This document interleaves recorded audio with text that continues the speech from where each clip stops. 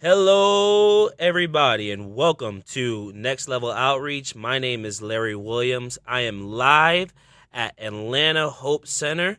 This is a podcast dedicated to inspiring, informing, and empowering you to be a greater soul winner. And I have a question I usually ask every podcast, but I'm going to let our special guest ask that question today. I want to ask everybody, when is the last time you personally won a soul? And if you don't know who that is, that was probably one of the greatest soul winners that we've ever seen in the apostolic movement. I am live today with Tim Downs from Atlanta, Georgia. And I'm so excited because if you know anything about Tim Downs, there is no man probably on the planet who has ever won as many souls as him. Thousands upon thousands of people have been baptized in Jesus' name and filled with the Holy Ghost because of his ministry. He has a book called Understanding Soul Winners. He has a church in Atlanta, Georgia, the Atlanta Hope Center, which has literally won thousands of people to the Lord. So we're truly privileged, and it's a true honor to have him on the podcast today to talk to us a little bit about soul winning and why it's so important for our movement. So I'm going to go directly into our podcast today with a couple of questions. Tim Downs, firstly, what caused you to be so passionate about winning souls? Well, thank you, Brother Larry, for inviting me to be part of your podcast. I'm honored today. I don't know if all those accolades fit me, but I'm honored in a great way anyways. You asked the question, what has caused you to be so passionate about winning souls? The passion that I have for souls basically comes from receiving the gift of the Holy Ghost. When I was 19 years old and I received the Holy Ghost, the first thing I wanted to do is go tell everybody about the Holy Ghost, about Jesus. I remember when I received the Holy Ghost one night, our youth group, they would take people out to a pizza place, and as soon as you receive the Holy Ghost in the church, they would all gather around you and invite you to come to a pizza place and have pizza. And I remember sitting at that pizza place just maybe an hour after receiving the Holy Ghost, and we were all sitting around waiting to eat. And I remember the pizza came, and they set the pizza down on the table, and I grabbed the first piece of pizza, and I almost took a bite of it. And the young lady who invited me to church, she said, "Stop." She said, "Hold on." I said, "Well, I didn't know what was going on." She said, "Well, we pray before our food." And so I said, "Well," I said, "Go ahead and pray or whatever." So she began to pray. And all of a sudden, the same spirit, the same feeling that I felt in an hour earlier in that church began to overcome me right there at the table at the pizza place. Yeah. And I lifted my hands and I began to pray and I began to just shout in a different language. And I stood to my feet and I said, "I just got the Holy Ghost again." And I was, at first I thought, there's nothing wrong with that. And then all the people that were surrounding me from the youth group started saying, "Shh, quiet. You're embarrassing us. Don't say that loud." Well, years later, I figured out who those people were. We call them today fire extinguishers. Right. Those are the people about the time that you get on fire for God and want to do something or tell somebody about Jesus. They're there with the wet blankets thrown in on top of you saying you shouldn't do it. But I overcame the church, and I overcame those wet blankets and fire extinguishers. And today, I live my life as a soul winner. It's not. Right. I don't have any special gift. There's nothing unique about me. I just believe that I operate the way that I read the Bible, and it said that we're supposed to win the loss and produce fruit. So that's what we do every day. Awesome. And one thing that I really respect about you is your longevity. You are not someone who we know as someone who started off on fire, but lost his fire down the road.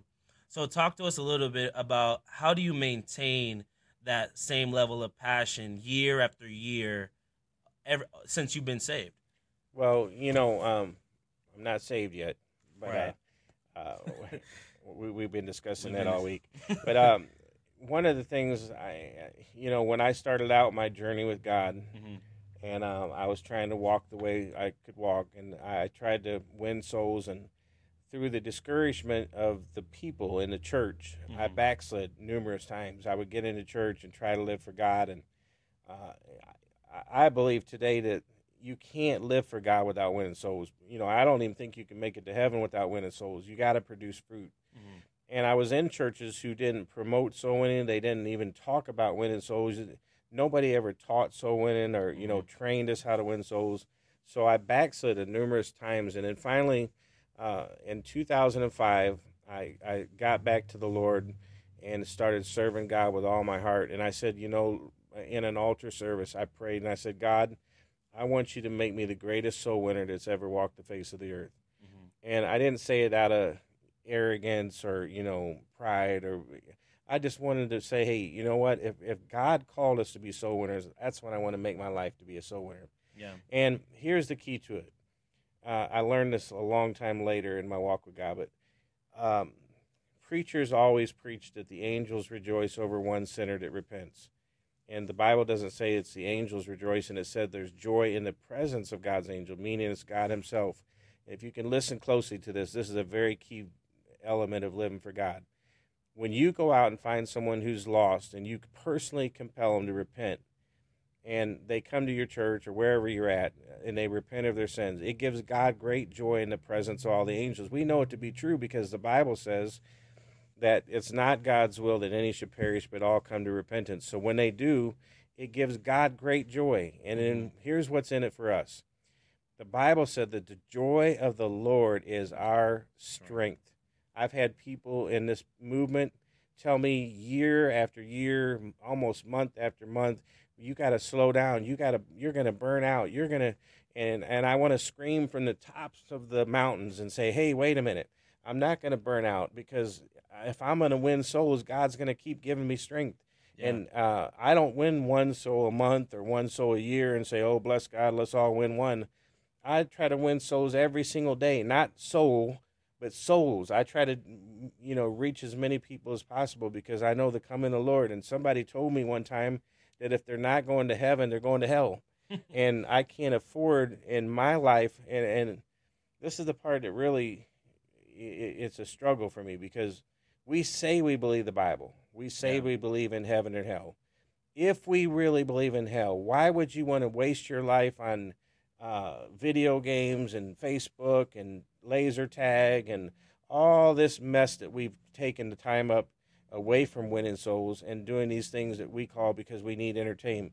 No, the greatest life in this world is to win somebody else to Jesus. Right. And when you win them, every single time you win them, God begins to pour strength back into your spirit. Mm-hmm. We're here in Atlanta. We work at least a minimum of 14 to 16 hours every single day. Not on Sundays, not on Thursdays or, church services, but every single day. And the Bible said the Lord, it said that there's in all labor, there's profit. So the more you work, the more God begins to win people and bring them into you, and you just have revival. Absolutely. So talk to us a little bit about some of the methods that you use that are most effective in reaching souls. Well, of course, we've written a book called Understanding Soul Winning, and that book includes 11 different effective ways to win souls. And I want to kind of set the record straight. There's a million ways to win souls. Mm-hmm. I don't have the market on soul winning. I don't have the only way to win souls. And, a lot of people try to make that statement. Yeah. There's a million ways to win souls, but there's only one result in soul winning. Mm-hmm. When you get someone to repent and be baptized and God fills them with the Holy Ghost, then you have won a soul. Right. And I think the misunderstanding as far as across our board in the movement is that people think they're winning souls because they're handing out flyers, they're going on outreach, they're teaching Bible studies to people, or whatever various things that they say. Yeah. And because there's a misunderstanding of what it takes to win souls, people think they are winning souls, therefore they don't ever win souls. Yeah. But there's one way to win souls. Whatever way you figure out to do it is awesome, but the result has to be that someone's being born again. And God gave us a method. It's been probably 9 years ago or 10 years ago, and we call it the heaven or hell method. And it's basically walking up to a perfect stranger anywhere, day or night, asking them if they want to go to heaven or hell. And then after we ask them that, we compel them to repent and be baptized that day. Yeah. And God will fill them with the Holy Ghost. Now, I've won souls many ways. Now, what's interesting, I've never won a soul teaching a Bible study, and I've never won a soul knocking on a door. Those just, to me, they don't work. I'm not saying they won't work, but since I've won so many people to God, I can give you this advice. I can go out in one single day and probably win 40 people if I really work hard. And instead of teaching a home Bible study to one family or one person for 12 weeks or whatever home Bible study you want to teach, with the hopes of that person coming to a place of understanding and they repent and get baptized, I found it, greater because the Lord is coming soon. We don't know when, but we know He's coming. And there's 7 billion souls lost. So we need the most effective, fastest method in the world right now. Right. And so the heaven or hell method is so fast. I mean, people sometimes criticize it because they don't understand it. But we can pray through or baptize and pray through 40 people in one day, and then turn around and teach those people a home Bible study as a discipleship course instead of a salvation. So we recommend, instead of trying to win people through a Bible study that takes 12 weeks for one family or one person, go out and win a bunch of people and then turn around and teach them a Bible study. And here's why I say that. The Bible said to give people the sincere milk of the word. Right. Don't try to give them the meat. And I believe that every single Bible study on the market I've seen is some type of meat. It's doctrine, it's types of things like that.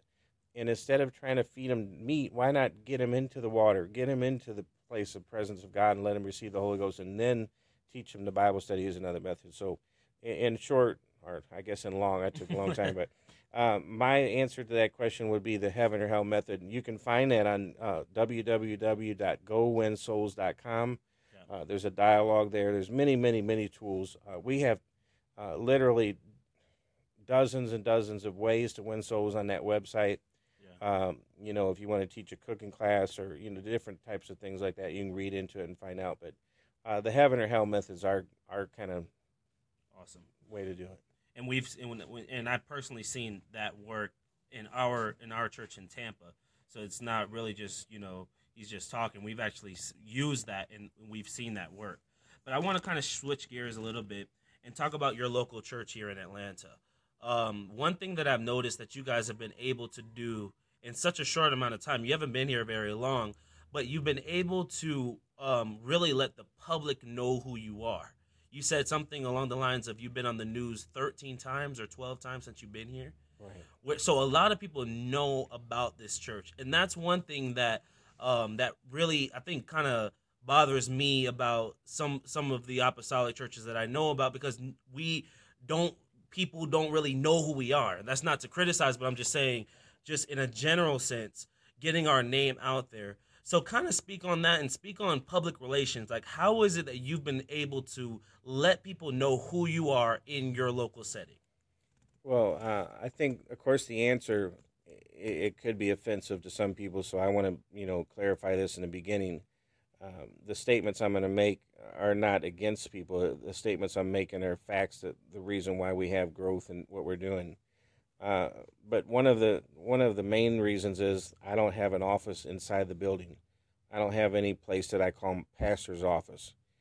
And when I say that, that means that my office is the streets. My office is anywhere outside of this building. And I spend the majority of my time in that office instead of an office with four walls. Right. Everywhere we go in the city of Atlanta, every single day, I, as the pastor, lead the way by handing out flyers, inviting people, compelling people every single day. We also travel all over the area, the neighborhood. I personally go out, hand out food, make myself available to people. There probably is not one person in this whole section of town that doesn't know who I am. Yeah. And it's not because I'm, someone special. It's just because every single day I'm out in the streets serving people. I have a thing where I go out and buy 10 cheeseburgers and 10 McDoubles, or 10 McDoubles and 10 McChickens every single day, whether it's in the afternoon or it's in the evening time. Sometime during that day, I spend the money, my personal money in my pocket, and I go out and buy those, and I find someone to give those sandwiches to, and I give them a church card, and I invite them to the Atlanta Hope Center. Yeah. But by being out there serving people, there's an old saying that says they don't care how much you know until they know how much you care. Yeah. And it's true. And so what my goal and my philosophy of this, getting my name out there, is to try to love these people and to serve Him. And serving, if we could get a servant's heart across the board, people will love us, people will fill our churches, and people will be genuine about it. Absolutely. And that leads into my final question today. What are some of the best things that a church can do for its community? Well, we have block parties pretty much every couple weeks, or the longest maybe 3 weeks. We have those block parties set up to serve people, and we also have a food bank, a clothing bank, a GED class, parenting classes, all types of services that we offer and make available to people throughout the community to bring them in. We also, for the first 3 years, opened up a U-Haul dealer at our church. So if people were looking for a U-Haul, or if they moved into town, the first people they would see is our church. So they walk in, we would have them sign up inside the sanctuary. Yeah. And then after they were finished, we would ask them, if they would like to look around the church and give them an invitation and pray for them or invite them. We have several people in our church from the U-Haul ministry here. Wow. But you got to continually have your name out there. You got to continually be serving people. You got to continually be loving the lost and doing everything you can. Possibly the missing link in our movement, there's 3 important links that are missing. Number 1 is true soul winning. And I got to make sure you understand today. To win a soul, you had to personally go out and find someone who's lost, compel them to repent, be baptized, and when God fills them with the Holy Ghost, you win a soul. Yeah. The second thing is a fervent prayer life, a real prayer life, not just a time that you get together in a corporate prayer where you try to out-pray each other and all that mess. But I'm talking about getting into a prayer closet alone with God and crying out to God, and this is the key part. After you're done crying out to God, close your mouth and listen to God. Right. Because God speaks to us. And when God begins to speak, He's going to speak about souls. Yeah. And when you hear that voice and you hear God telling you to go and you don't do it, something's wrong. So that's the first one. The first one is winning souls. The second one is fervent prayer life. I highly recommend every single person gets a prayer guide, because it's more than just getting in a room and saying, oh, hallelujah, 150 times. It's a structured prayer where you're praying for specific things that need to be prayed for, and it keeps you on goal so you're not just wasting your time, and bored with it. It's an exciting time to talk to God. The third and key, this is a key factor in winning the lost and building a church, is giving. It's the number 1 missing link other than soul winning in our whole movement, because we talk about giving. We think we're great givers because we pay our tithes, but we need to turn into a movement that gives everything away. I'm talking about your finances, your possessions, everything. I ask people the question often. I say, do you believe the shall in Acts 2:38 more than you believe the shall in Luke 6:38? Because the Bible says, give and it shall be given. If you look around this facility, it won't take you long to see how blessed we are. It's not because, and we give away everything. I'm talking about vans, cars, money, home, whatever we have, we continually give it away, and God keeps pouring it back in so much that we don't even know. I have to ask people to come and take stuff because there's so much that God keeps giving us. Wow. And the scripture's true. There's more than just Acts 2:38 in the Bible. There's more about giving than there is salvation. Yeah. And when we learn the secret to giving everything, my statement to the world is I make a living by giving everything away. I don't say that to be proud or boastful.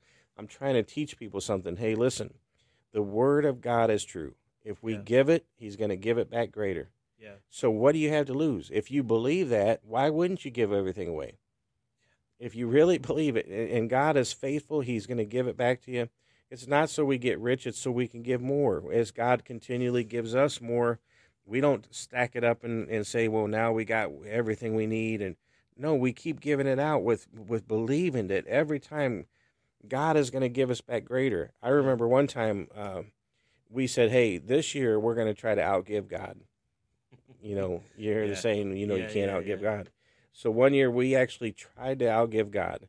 And that year we had more everything than we ever had in our life. Wow. More finances, more blessing. You name it, we had it. This church here in Atlanta, if you look around this sanctuary right now, every single thing in here has been a gift from God. He's given it to us. Why? Because we give, and we make a living by giving, and God continues to give it back.